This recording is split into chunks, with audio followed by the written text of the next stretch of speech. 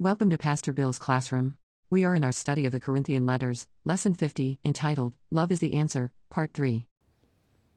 Hello, welcome back. Our midweek study, Pastor Bill's classroom, and we are studying the subject of love, the description that's given to us in 1 Corinthians 13. And so if you would like to turn there, we're going to be in 1 Corinthians 13. We're not going to be reading much of it because we're just jumping from one descriptive to the next descriptive and fleshing those things out. We're going to be there in verse 4, 1 Corinthians 13, verse 4. So let's pray together, and we will dive in.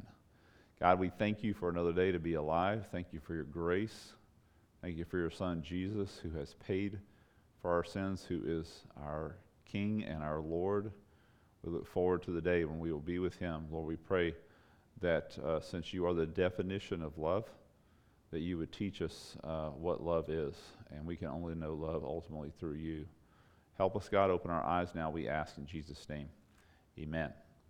So here we are in 1 Corinthians 13. Some would say this is where love is defined, and I would differ with that because there is a difference between something. I would say love is described here, not necessarily defined. You could say it's defined here. Actually, I consider God to be the definition of love. So there is a difference between a definition and a description. Like the definition of a piano is different from the description of a piano. Does it make sense? So it is important, and it's also held out semantically because there's not an attempt here, especially in the Greek, to give us a definition of love. It's actually a description of love. 1 Corinthians 13 describes love, and it uses it with action verbs, actually. Another number of translations miss the mark here. Again, not to criticize translations because it's very hard to translate the Bible. Very hard. Very hard to translate out of a very sophisticated language like the Greek language and translate it into a much more rudimentary language like English definitely is. So, but I'll say this, like for instance, NIV, when it comes to the description of love here, it lists each one of these words. Love is patient, love is kind, love does not envy, does not boast, here in 1 Corinthians 13. In the way I just said it, it describes each one of these descriptives as predicate adjectives. And that's not the way it is in the Greek. Actually, in the Greek, each Greek word here is actually an action verb. 15 action words, not 15 predicate adjectives. And it changes the way it comes across. Instead of love is patient, love is kind, hear it this way. Love acts patiently. It's an action. Love acts with kindness. Love does not act with envy. You hear the difference? It's the difference between a descriptive and a definition, if you will. They're not going for definitions here. The Greek does not. It's going for a descriptive here. Love is an action, and that action is displayed here in 1 Corinthians by, like I said, these 15 Greek action words. Love is something that we do. As they say, it's not an emotion, it's not this, it's not that. Yeah, very much so. In the Scriptures, biblical love, God's love, is described, it is only cased in the term of action. The whole description calls into question the statement love in action, right? We use that. I love him, but that was love in action over there. Well, love doesn't exist, biblical love, apart from action. It does not. Love is always in action. So we're going to be considering the second and third acts, if you will, that describe love. So there in verse 4, if you're there in 1 Corinthians 13, it says love is patient, or love acts patiently. Love acts with or in kindness is the next one. Love acts in kindness. Acting in love in this area is just the same as acting in love in the area of patience. It affords us an incredible opportunity for a testimony because our world is devoid of these things, devoid of patience, devoid of kindness. It's such a great opportunity for us to demonstrate the work of God in our lives by treating people with kindness, being kind. Random acts of violence, of course, is to be expected, it seems, anymore in our culture, but the days filled with all the more further examples of just how cruel people can be toward each other. On the other hand, kindness shines. Are you being kind to people? Kind requires humility. It requires understanding that you probably wouldn't do any better or differently than if you were there in their shoes. And then just with that forgiveness, the heart of forgiveness, that you've been forgiven yourself. Being kind to someone, especially when they weren't expecting it. What a great opportunity we have. Like one officer said when he and his men were surrounded by the enemy, he said, "Men, we have the greatest opportunity afforded any army. We can attack in any direction." When it comes to kindness, the same thing. We can really, literally, the world is our opportunity. It's a target, as they say, target-rich environment. Because there is not a place that kindness isn't needed, and in fact, even though people not realize it, wanted. We can go anywhere with that, for sure. Kindness is a necessary thing. Kindness in the Scriptures is a commanded thing. Look at Ephesians chapter 4, verse 32. Going to be on the screen down here in the corner for you. Be kind. It's a commandment. Be kind and compassionate to one another. Not a suggestion. Forgiving each other, just as in Christ God forgave you. After World War I, Herbert Hoover, who became our 31st president, but before he became our 31st president, he led an Allied relief effort in Europe after World War I. And the relief effort kept literally thousands, tens of thousands of people from starving to death. I mean, his name became so synonymous with kindness that in Finland they coined a new word, to hoover someone. Herbert Hoover. To hoover someone literally meant to be kind or compassionate toward them. So what a great way to describe a name, isn't it? What if we turned your last name into a verb? What would it be? In my case, to waddle someone. Wow, that's a great way to think about the way I'm acting and treating people, and the way I'm driving down the road, and the way I'm making decisions, and the words that I'm using. I mean, what would it mean to change your last name, my last name, into a verb? So kindness is a commandment. Kindness reveals who we are. The Scripture tells us in Luke chapter 6. Notice, love your enemies. Do good. These are all kind things. To enemies. That's a kindness in a place where they weren't expecting it.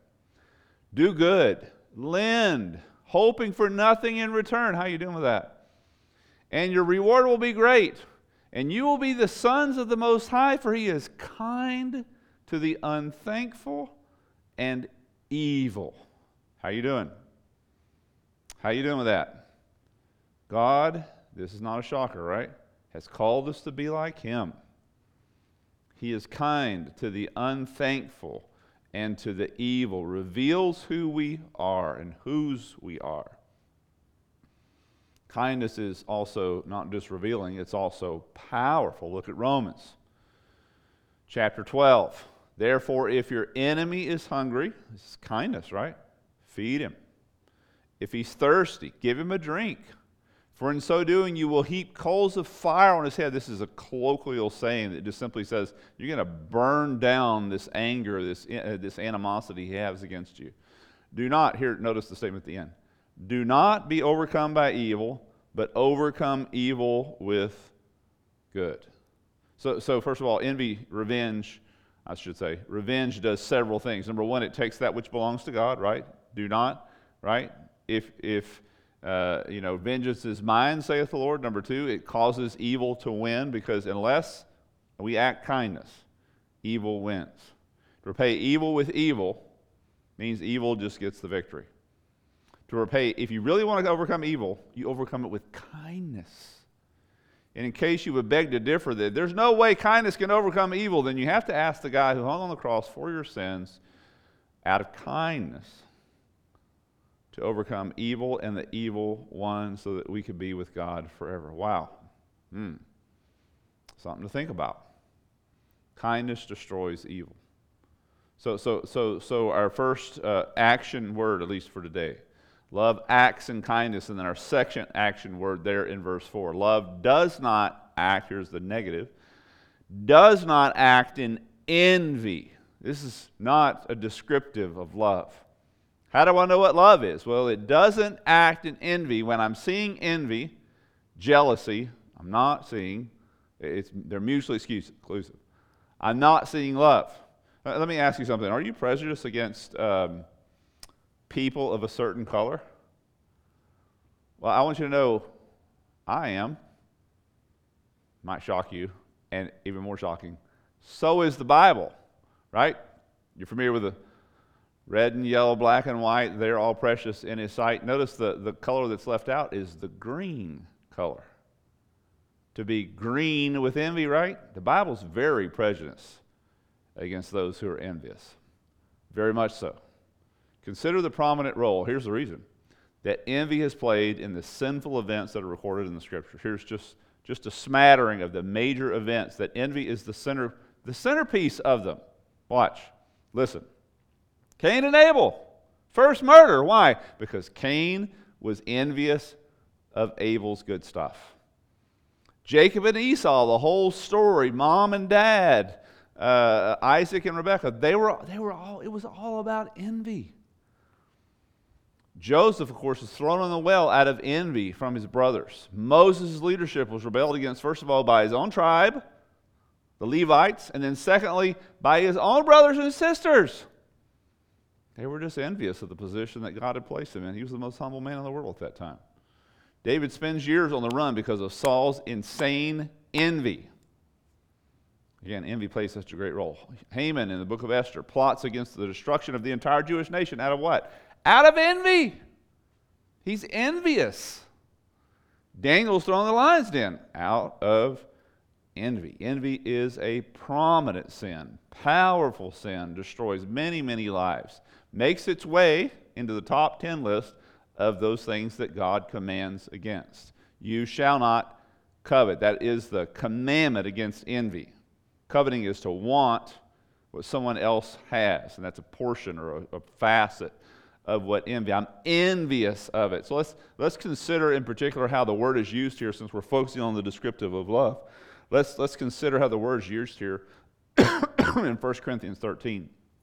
The word here refers to two sides of the same coin, jealousy and envy. So the word actually is talking about both of those. And they're, like I said, two sides of the same coin. Jealousy is how I feel about what's already mine, whereas envy is how I feel about what is actually not mine, belongs to you. It's not just possessions, not just coveting what you have. It's also coveting or envious of your looks, possibly popularity, position, your friends, anything that you have that I don't have. That is envy. That is envy. Even competition. It's one thing to be competitive. It's another thing to be angry about the results. Again, that's envy. That's envious. Love doesn't care, listen, that you have more or that you are more. Love doesn't begrudge of anything. Love is not envious, does not act in envy. It does not. So what breeds envy? Let's deal with envy here together before we're done. What breeds envy? Well, number one thing that breeds envy is self-love. I love myself. We're teaching a culture to love themselves. It's a huge mistake. It's destroying us. It's undermining our culture. Nowhere in the Scriptures are you told to love yourself. Nowhere. For a very good reason. For a very good reason. It's very sinful. I love myself, so I want to serve myself either by sinful possessiveness in the face of your need or by my desire of what you have, which of course is envy.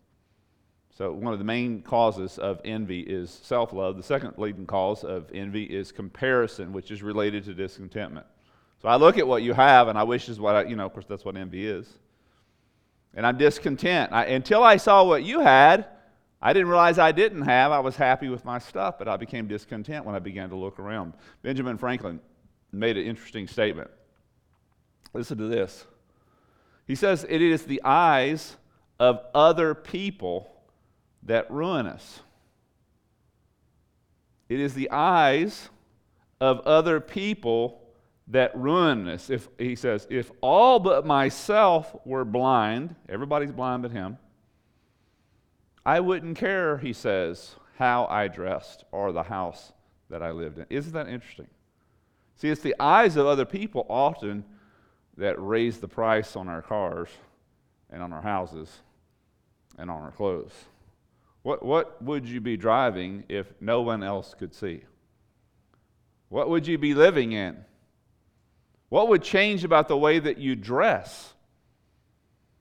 See, we're controlled, we allow, I should say, ourselves to be controlled by the eyes of others. And part of that, listen, is discontentment and envy. It's part of our heart. Love does not act in envy.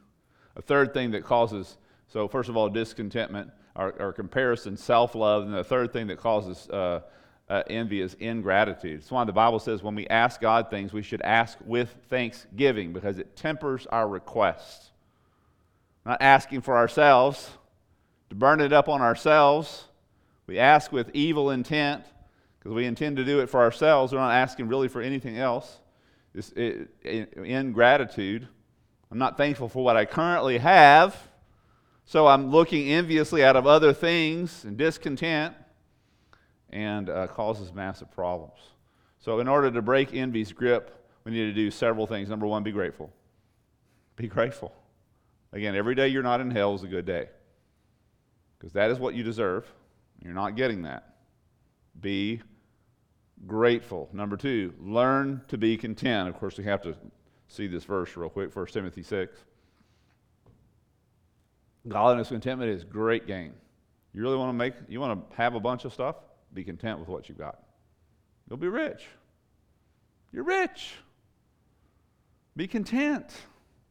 God wants to add to it, great, but you're already content with what you have, and therefore you won't be mishandling the stuff that God adds to your life. He can just continue to add, and you won't become jealous about it. You won't become envious about it. It won't start owning you instead of you owning it. It starts with the contentment. That's where it starts. Learn to be grateful, number one. Learn to be content, number two. Number three, this is overcoming envy. Number three, change your focus. Self-love, self-focus is the antithesis of real love. Again, self-love, self-focus is the antithesis. It's the opposite of what real love is. Real love is others focused. The Bible doesn't say love yourself. The Bible doesn't say hate yourself. The Bible says quit thinking about yourself, effectively. Stop it. The world is self-focused. It seeks its own, focused on temporary things, but we should know better.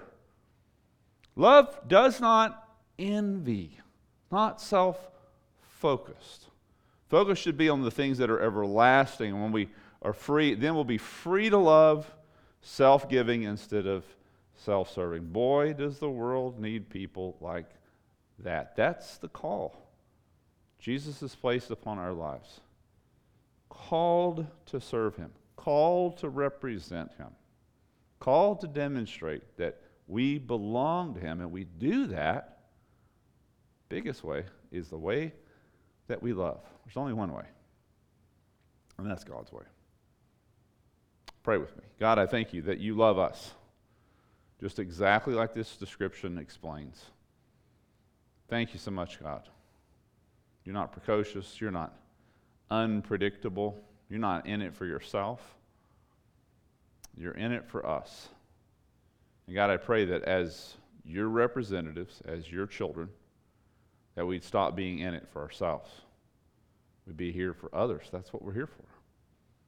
To give ourselves for the sake of others, that they might know you. Thank you, God, for this lesson. Continue to teach us, God, we ask. Help us to be teachable. In Jesus' name we pray. Amen. Thanks for visiting. Find us at www.islandbaptistchurch.org.